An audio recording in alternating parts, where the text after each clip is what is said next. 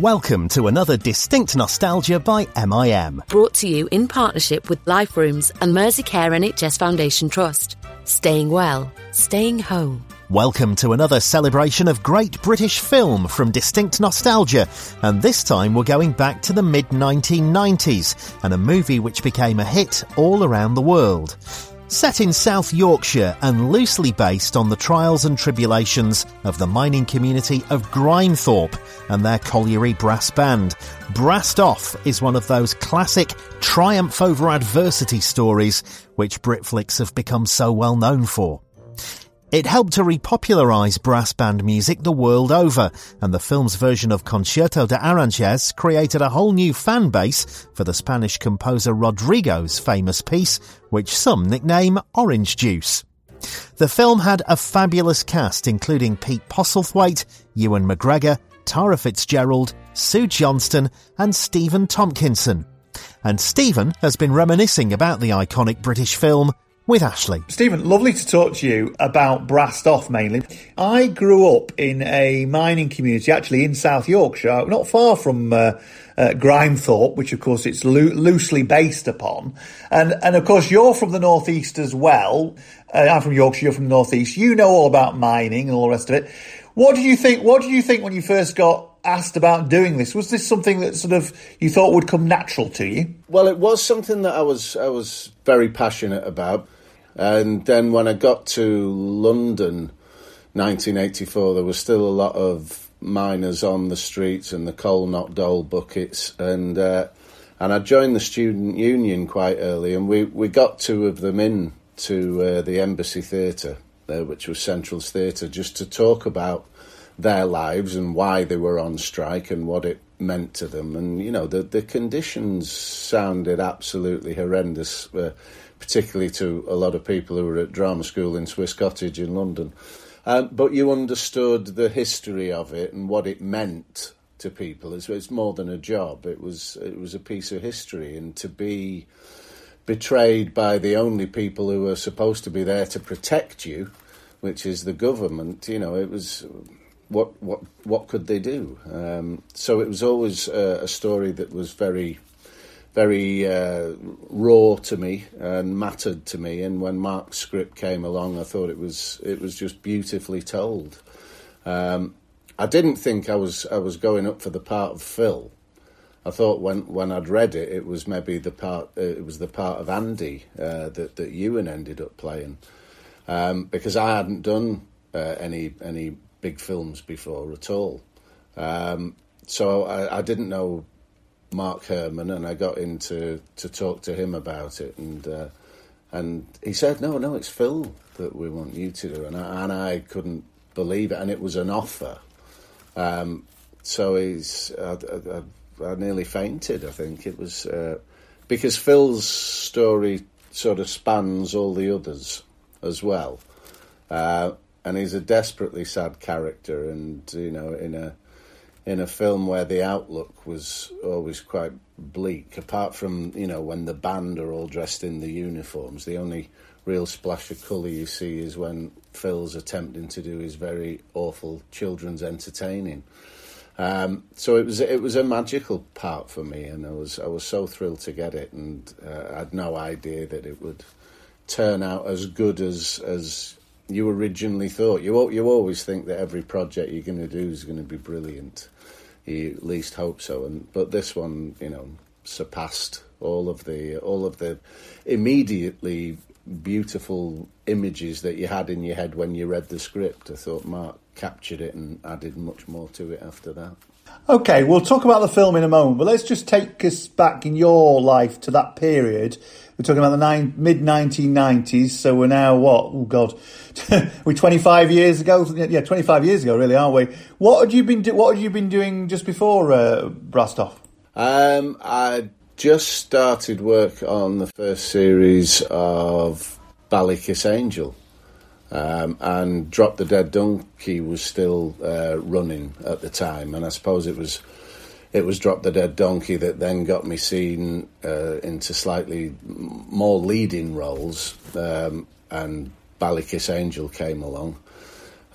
So it was in between Ballykiss Angel starting that we then got to film Brassed Off, and it all sort of took off for me in a way after that. I mean, there's nothing more different, really, is there, from Drop the Dead Donkey and Ballykiss Angel? No, absolutely. So, and then there was Brassed Off. So it was I was spoilt rotten. Fabulous. Now, British film at the time, obviously we'd had a big film industry way back, and then I think the 1980s came along, and we started to get it revitalised a bit more because Channel 4 came along and invested, didn't it, in different things. And then, so there was a few here and there, but the industry wasn't huge, was it? I mean, what was the history behind it getting off the ground, Brassed Off? Do you know? Well, it was Film 4. I know Mark had a feature out before then called Blame It on the Bellboy.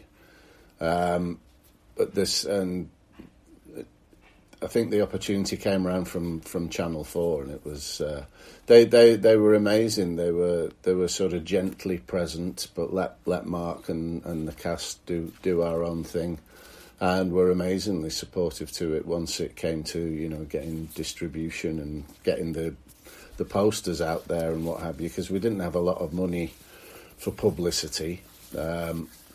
And I've often said, and from a nation still scarred by Terry Wogan doing the floral dance, we didn't know that brass band music was going to be that popular. And it just became a real word-of-mouth people's film. It stayed in the top 10 in London for nearly 3 or 4 months, I think. And we eventually had to go up and ask them to stop showing it in Leeds because it was going to ruin the video launch date.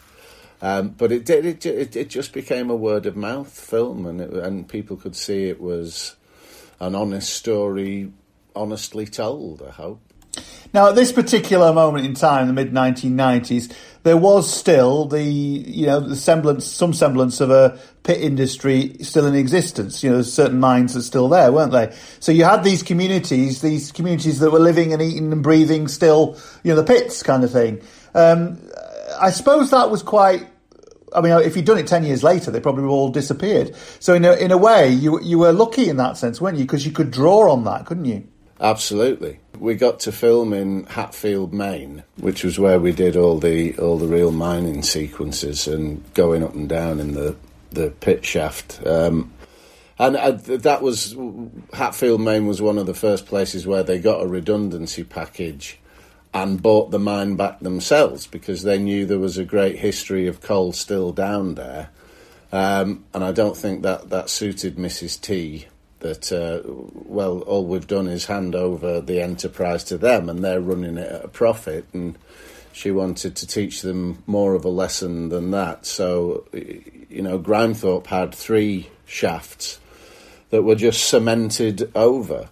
There was 99 years' worth of coal down there that they knew about at that stage, and there was billions of pounds worth of equipment that just got cemented over and buried. So that was the next step. All you could do with your redundancy money then was attempt to buy your house back in a town where the shops and everything else was already closing. And it was very cruel. I think people were treated really cruelly, and it was a shameful part of our recent British social history. And I don't think we went over the top in our condemnation of it all. We were talking about real people and real feelings. And actually, some of those communities, I go back there quite a bit because my parents are still over there. Some of those communities still haven't recovered, to be honest. They're so isolated, and there's nothing there, and all right. They've never recovered from that period. So it's very, very sad. But you're saying there that Hatfield, the miners themselves decided to take on things themselves and run things themselves. Obviously, what happened in Brassed Off was that they went a different route, didn't they? They went for focusing everything on the brass band and making that turn into something special. Were you aware that brass bands were so big in mining before you did this film? We'll be back after a quick break. You still loading them and heating them up with all your single shit you've been dropping. You feel me? Loading them up on. It only takes structure. And just paying attention to the climate of the game. Yeah. Nah, I mean. So do your homies got a role in your little, you mean? Yeah, we all artists over here, man. Y'all already? I'm trying to get them on there. Yeah. Look, we all artists, man. You feel me? We gonna have this like, bro, me and my man Kai, we be like, I don't know, we play with this shit right now. I ain't gonna lie, we play with this shit right now for I ain't gonna lie. Don't play with it. Take that shit serious. Well, I think you'd heard, but you didn't know how much it was as much as some blokes feeling that the football team represents them. It was individually for collieries, the brass band was a way of taking it from underground and blasting it out loud and proud as they do, and that seemed to define areas as well. And the local competitions and all that we tried to show, it mattered a great deal to people, and still does. And it still goes on, doesn't it? In the Pennines, there's all these competitions every single year between the different bands. They take it very, very seriously, don't they? Oh, very, very seriously. I mean, we had to soften the truth down of the Grimethorpe lads, because when we said in the film that it was a fortnight after the pit shut down that they had the finals at the Royal Albert Hall, just to buy us some story time really, and get Gloria's story finished, get her redundancy so she was able to take her cheque and make it possible for the band to go. Because in reality for Grimethorpe it was 2 days after their pit was shut that they became national champions of Britain. And they didn't think they'd ever play together again. So something very special happened that day, and we wanted to emulate that as well. Yeah, absolutely. We'll go back to Grimethorpe in a minute, because it was called Grimley in the film, wasn't it? I know it was loosely based on Grimethorpe. Yeah, it was a sort of amalgamation of Grimethorpe and Frickley. Yes, indeed. I spent a lot of my childhood in South Empsall, which is next door to Frickley. Ah, yes, yeah, where Chris Walker's from. Yes. So, talking about the film itself, though, in terms of the cast, fantastic cast, when you look back, so many great people. Had you worked with any of them before? I'd worked briefly with Phil Jackson before. We'd done a radio series together and a TV comedy that wasn't great. What was that one? It was called Downwardly Mobile. Yeah, I don't remember it. It was about a very yuppie couple. It was two brothers. Phil and I were brothers. I was a real yuppie, and he was a harpsichord maker. And I'm married to Josie Lawrence, and Phil's married to Francis de la Tour, who was provided therapy for the local destitute people. So there was not much money in their house, and then the big crash happened, and Josie and I were forced to go and live with them with hilarious consequences. I'll have to look that one up. No, I wouldn't bother. So yeah, I knew Phil. Peter Gunn, who he plays Simo, the character that's always betting Ewan at pool. I've known Peter since I was 14. He knew my brother first. They worked together at Holt Jackson's book company in Lytham St Anne's, next door to Blackpool.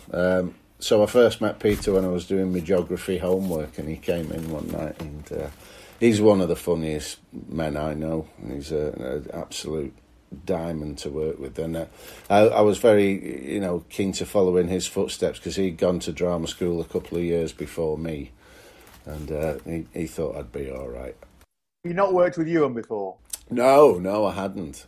But what a treat that was. I mean, Ewan's. It was a lot of it was very new to me, and Mark was very encompassing of getting everyone together and watching the rushes if they wanted to see it, and then at weekends we'd get to go and watch it on a big screen in an Odeon thing, watch the rushes there. And I learnt an awful lot from Ewan, who's, he's a proper movie actor. The camera adores him, and his movement is very controlled, and I was excited and moving around, and you really don't need to when your head is sort of 50 foot tall. So I was learning on the job and taught by some great people. Mainly Mr. Postlethwaite, of course. Of course, we'll talk about Mr. Postlethwaite in a second, but with Ewan, it was around the same time as Trainspotting, wasn't it? Had he done that already? Yeah, he'd finished filming that, and he'd had a big series on the BBC. So yeah, things were really happening for Ewan, and he had umpteen bookings after Brassed Off was finished, and the rest of us didn't really know what we were doing. So Pete Postlethwaite, sadly, obviously no longer with us. Fantastic actor, not just in this, but in loads and loads and loads of things.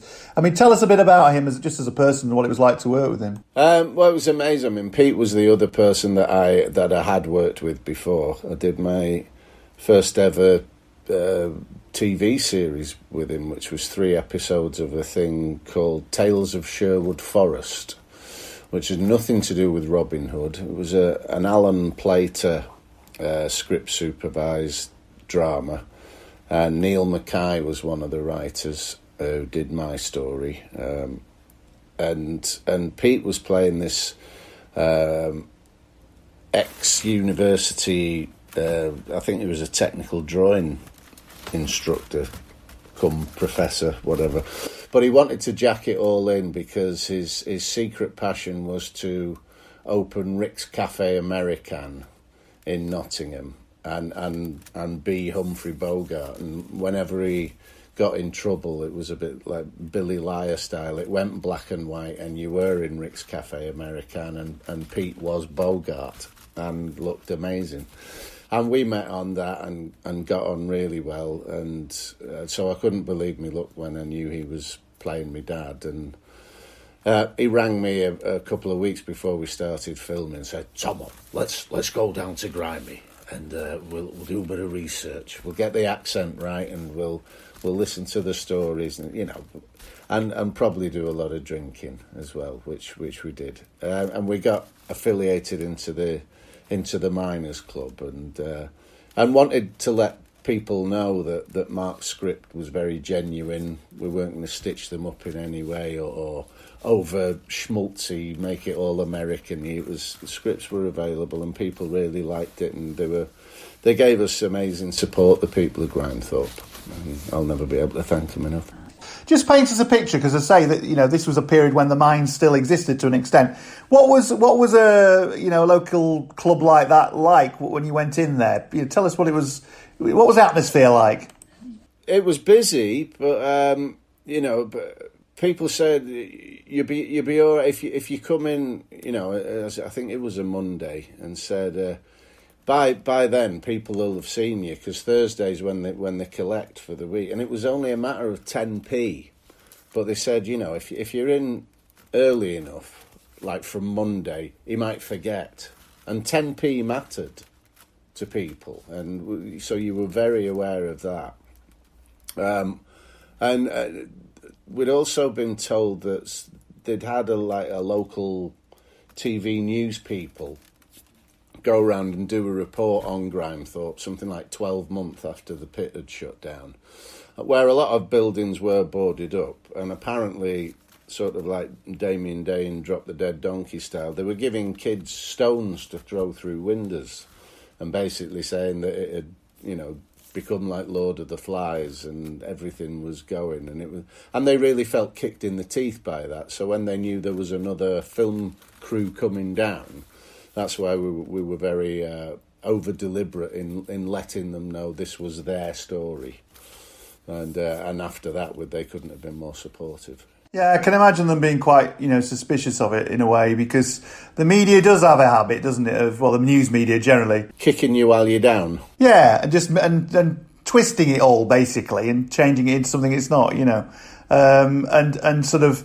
they are. I mean, having grown up in that area, these are salt of the earth communities, aren't they? In the sense that, and if you're loyal to them and, you don't do the dirty on them, they'll repay you, won't they, in terms of their support? Absolutely. But, they were very much still scarred by what that government had done to them. And a lot of them still are. and rightly so. Now, the core of this, of course, is about the brass band and about brass band music. And as we have said already, they take it very seriously. So the authenticity of that, as well as being miners, but the authenticity of being a brass band is really, really important. Take us through a bit of that and how you managed to do that. I know I've heard stories before. You and I have talked about this before. Tell us a bit about that. And did any of you take to it better than others? Coincidentally, I had played the tenor horn at school. So, but now I was moving on to the slide trombone. So I wasn't too phased about being able to get the breathing right. But at any one time, each instrument split up into groups of three. So I had the two other trombone players on my right. So I could look at them out the periphery of my right eye and try and keep up as best I could. But knowing that we were slightly covered as well, because at some point those three trombones will be playing different notes anyway. But no, I think that the first time the cast met as a whole was to go to Abbey Road Studios, and listen to the band being recorded for the film. And you in a studio like that, the power of when they give it full throttle to playing either Rodrigo's or Danny Boy.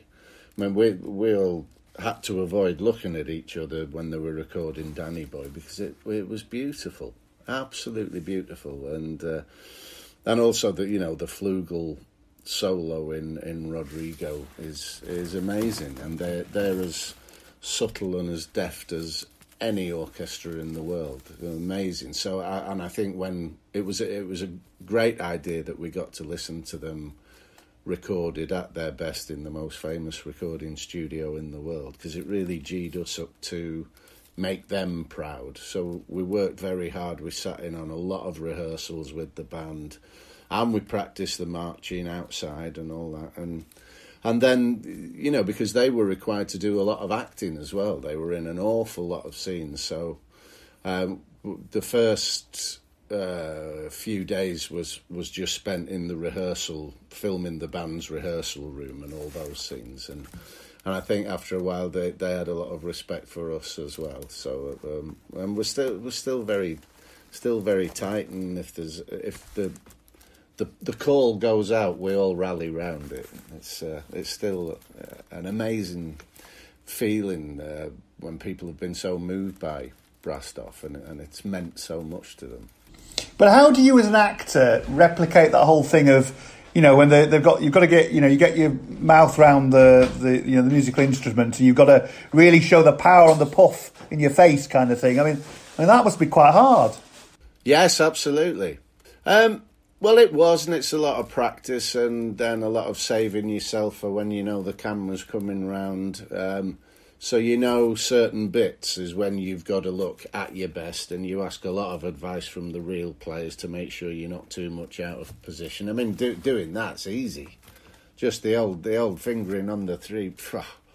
But no, we were more conscious than anyone of not wanting to let them down, because they're a brilliant band, a great bunch of fellas. And of course, the other thing that this did was, I've got to know in recent years Cecilia Rodrigo's daughter. We've done several few projects with her, and she tells a story that she was asked, whether or not this piece could be licensed for the film, and she doesn't give it to everybody. I mean, she gets asked about this all the time. Well, I'd heard that Mark, the director, Mark Herman, wrote to them in Spanish and sent a recording of the band doing it. And then, yes, we were given permission.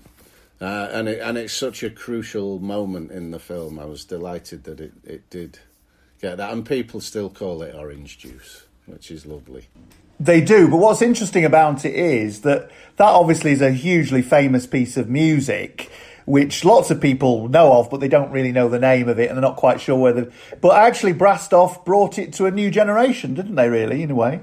Yeah, and gave it a new sound. I mean, it is a guitar concerto, and it was right that we had to ask permission because we're giving it a completely different sound, and just thrilled that they went with it. And in a way, actually, the film also helped just the brass band community as a whole, didn't it, in terms of brass band music? Because suddenly it was everywhere again, you know. Yes, and a lot of youngsters were taking it up, and a lot of girls as well were joining bands that hadn't before, and you know, from silver bands upwards, and it's really refreshing to hear.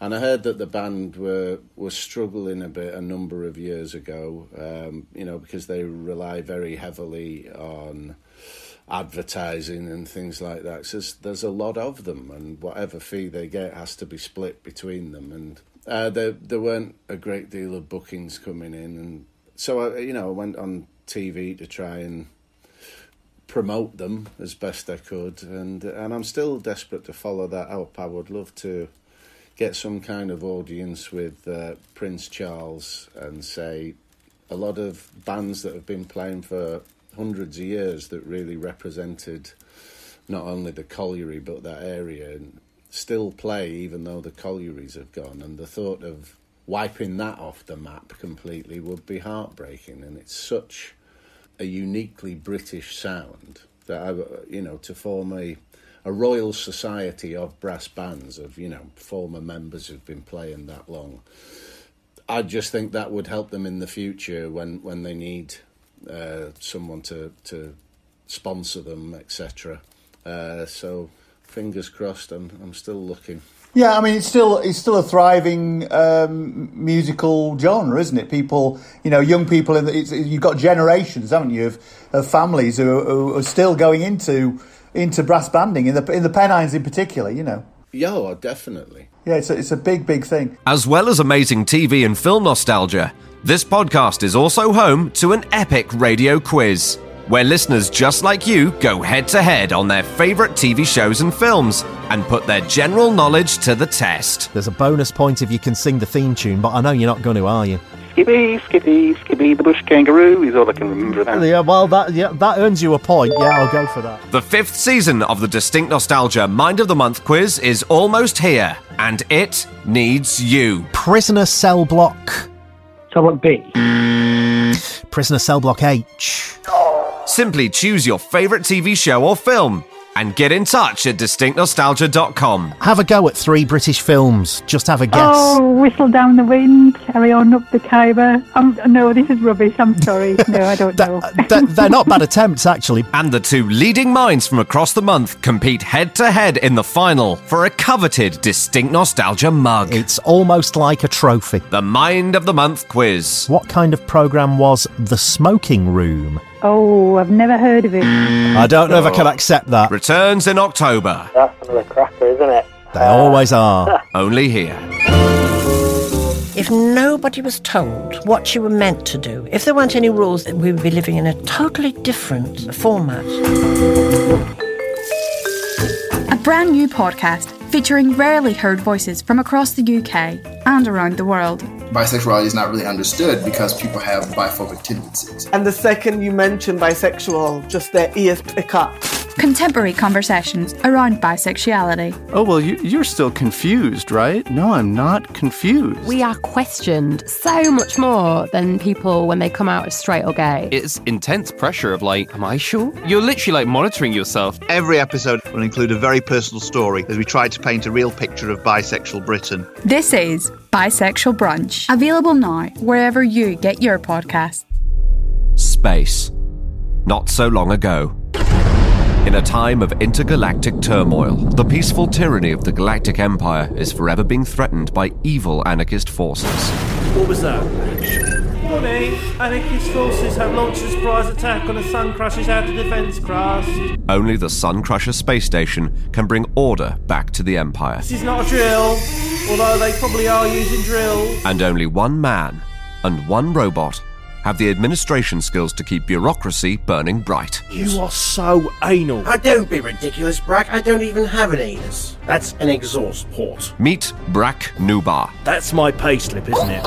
It's completely blank. And X769C. My gang home mode has been engaged and my suicide mission protocols are on standby. Thrill as they take on giant brides and evil geniuses. She's beautiful. Really? She looks like a giant calculator on steroids. Gasp as they look death squarely in the face and then run away. Down a garbage chute. I'm not going down there! Written and performed by Ian McNess and Richard Delafield. Stop stroking yourself. It creeps me out. You don't get heroes like this. Kill me now, just get it over with. Well, I do have this letter opener. Queep Space. You okay now?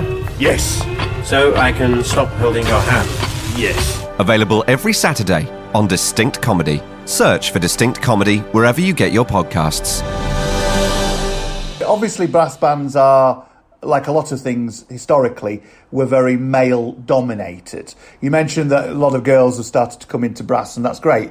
But obviously, generally, that has not been the case. But the great thing about Brassed Off was, of course, one of the central parts of the story was Tara Fitzgerald's role, wasn't it? Tell us a bit about that and about her, but also what an important part of the story that was. Yes, a male-dominated world, but someone comes in with as much passion for it through her relative, who was at the pit the same time as Pete's character.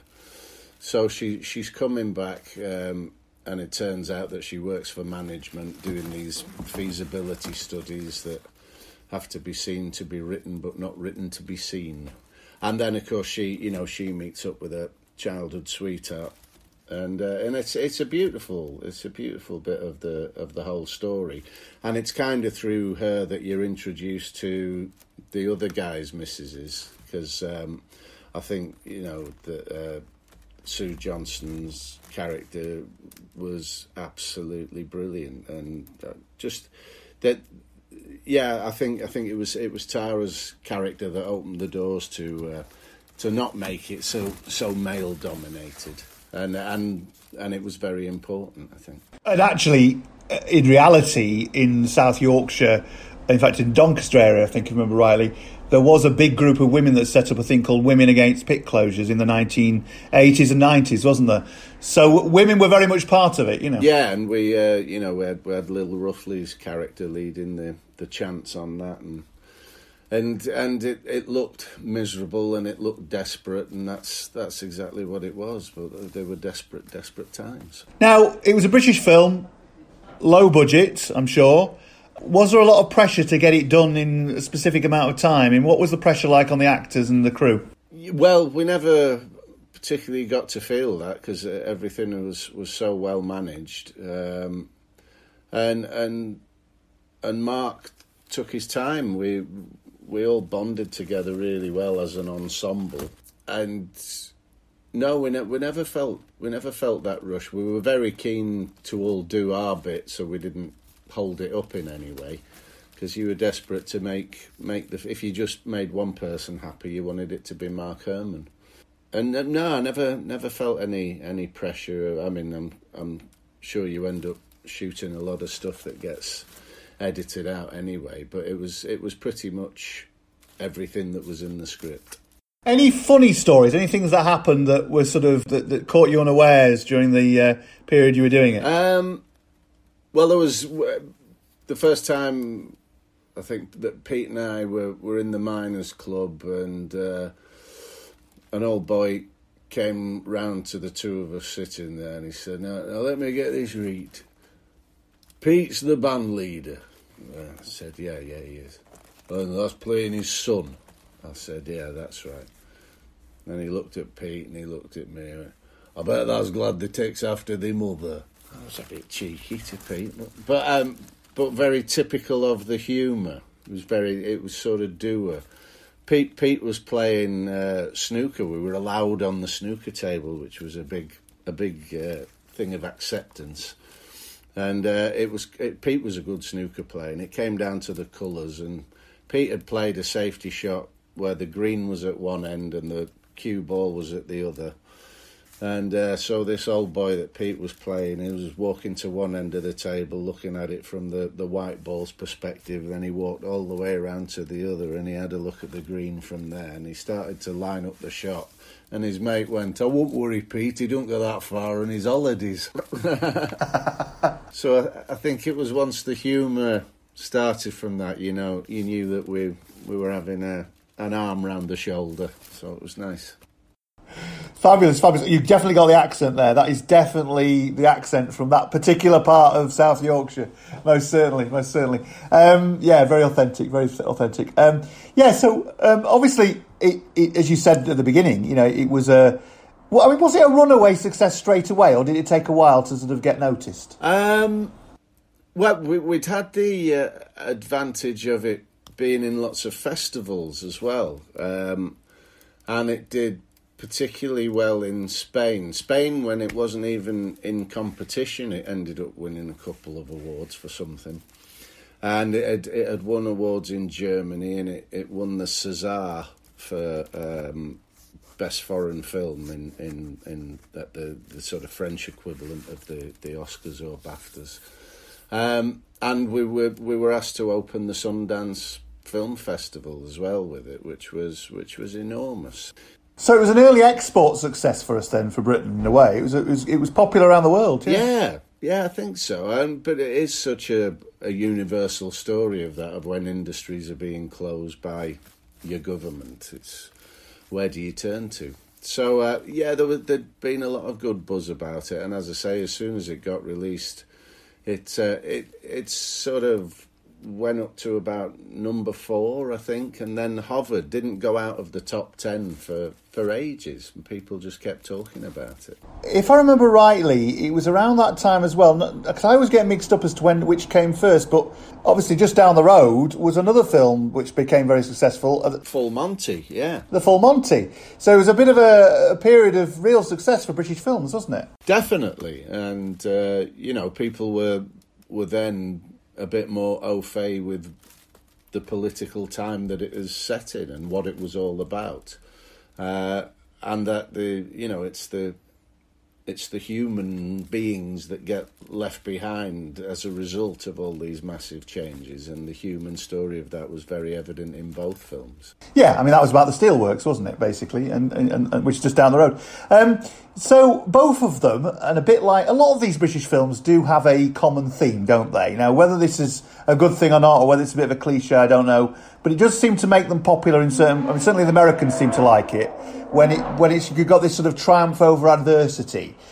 Do you think that is part of its success, really? Yes, I think it probably is, and reminiscent of, a lot of the kitchen sink dramas that had come before, and, the rise of Albert Finney and Tom Courtenay and things like that. It was an echo back to those dramas as well. What do you think it did for your career? I mean, basically you've done stuff before, big stuff before, Ballycus Angel and Drop the Dead Donkey. And I know it did quite a lot for each of the other ones. Everyone's gone on to other things. But just specifically on your career, what did it help you do after that, do you think? Well, it's because the emotional journey for Phil was so vast. I think it gave me the confidence to think I was brave enough then to tackle anything, because I'd had such guidance from Pete and from Mark, and the support of the rest of the cast was invaluable to me, and it gave me the confidence to just go, I can hold my head up now. I think I'm still more proud of Brastoff than anything else I've done, and I think I knew at the time it was very special, and it's never waned. I was going to ask you that. I was going to ask you, where did it sit in all the different things you've done? Because you've done some really interesting... I mean, Wild at Heart was fabulous in the sense of where you got to go, where you got to film and everything. It wasn't as wild as Doncaster. So you'd put Brastoff at the top, would you? Yeah, absolutely. And just because of the impact that it's had on the people it was meant to, the people whose story we were telling, and lots of similar stories for many families up and down the country that have been affected by these pit closures. Now, you said earlier on that you'd had a little bit of history when you were younger at playing instruments, and then you got to do all this in Brastoff. I know you were faking it to an extent in Brastoff, but... Yes, absolutely. Me and Jimmy Stewart, we love miming a trombone. Has it encouraged you to take up any musical instruments since? No, but it has. I have kept in touch with the band, and I've done various bits of filming for, like one-show reports and that sort of stuff, and... So we do keep in touch, as do the cast. We had the amazing, when they did Brastoff Live at the Royal Albert Hall 20 odd years later, and it sold out like that, and that was an incredible evening, which we dedicated to Pete. His missus was there and his two kids, and it was we miss him very much, but he's very present in that film, and he is throughout many of his performances. Let's just touch briefly on that Brastoff Live thing. Just remind us, for people listening who don't know what actually happened, it was basically that the band were there, weren't they, playing at the same time as the film? Yeah, they've done it a few times with epics like Gladiator and Jaws and things like that, where they have a live orchestra. And Brastoff was the first British film that was chosen to get the same treatment, in that the film goes up on the big screen as usual, but underneath it are the band playing live. So that part of the soundtrack is taken out, and they have a conductor who does it to the absolute second. And it was an incredible experience. It's a very moving film anyway, and this was extra special to see a packed out Albert Hall, which is where the denouement of the film set anyway. It was magical. Yeah, fabulous. And you're absolutely right. It has led on to you being sort of, in a way, sort of associated with brass. I mean, I've produced 2 programmes that you've presented for me, which was Brass Britain on Radio 2, 4-parter, and then I think we did one for the World Service called On How Brass Conquered the World. So you seem to become synonymous with brass in some way, shape, or form. Yeah, that's right. Yeah. Well, I'm very proud to be so. I mean, the experience of, I would recommend the experience of listening to it live so much to me. The last time I was up visiting the band, and my dad had passed away, and so I asked them to play the Florentine March, because he had that at his funeral. And I was holding a piece of paper at the time, and the thing was vibrating so much, because that sound just travels through you, and it's an extraordinary experience. So I would hate to hear that disappear. I don't think it ever will, but I would love to do anything I could to safeguard it. You're absolutely right, and we're going back to, was talking about Concerto de Ranches, orange juice as people tend to call it. I love that piece of music anyway, but I do actually think the brass version is the most powerful, and it conjures up, doesn't it? It conjures up the Yorkshire and the Pennines, and straight away, doesn't it? Straight away, yeah. Oh, absolutely, yeah. But also the skill and dexterity of them as musicians as well. It was a lad called Paul who did the solo for that, and we watched him record it, and absolutely phenomenal. Yeah, no, absolutely. Stephen, it's been absolutely lovely to talk to you and reminisce about Brastoff, which is now 26 years ago, I think, something like that. It's coming up for 25, I think, so, yeah. And you've not changed a bit, of course, not changed a bit. Oh, bless you. He added hastily. Thanks, Ashley. Cheers, mate. Distinct Nostalgia is produced by MIM, and there are loads more excellent shows to listen to on our website. Danny Rogers recalls growing up with 321's Dusty Bin. So my first encounter with Dusty Bin was my dad sort of wheeling him out as a young boy. I had no clue what this thing was, and I was frightened, of course, but as it went on, I was like, oh, this is my new best friend. And I was one of the lucky few that actually had one in their bedroom. Kathy Gorey discusses the legacy of Rosemary the telephone operator. Hello, hello. I had an effect on a bunch of Gen Xers, or maybe I was their first female crush or something, but I meet men, some of them quite powerful now, who grew up watching me. Watching Rosemary, rather. But I thought, this is nuts. And they let me do pretty much what I wanted to do. Everything was always rhyming. Some you call the police department of Hong Kong. And that's what I thought Rosemary would sound like. And John Boy himself talks about his childhood with the Waltons. It was really one of the great ensemble TV shows. I mean, we had 11 regulars. And although the story was told from John Boy's point of view, one of the great things about the show was the main story could be about the littlest kid 1 week, or it could be about the grandparents. So you had all this wonderful generational comprehensiveness about it. And so I would call it first and foremost a great ensemble. These programmes and many more are available at distinctnostalgia.com or wherever you get your podcasts. Subscribe to be notified whenever a new episode becomes available. And if you like what we do, then please consider supporting us on Patreon. Every penny helps us to make even more amazing content just for you. Go to distinctnostalgia.com and click on the donate button. Thank you for listening, and bye for now. Distinct Nostalgia is brought to you in partnership with Life Rooms and Merseycare NHS Foundation Trust. We've lots of activities for you to do at home at liferooms.org. Staying well, staying home.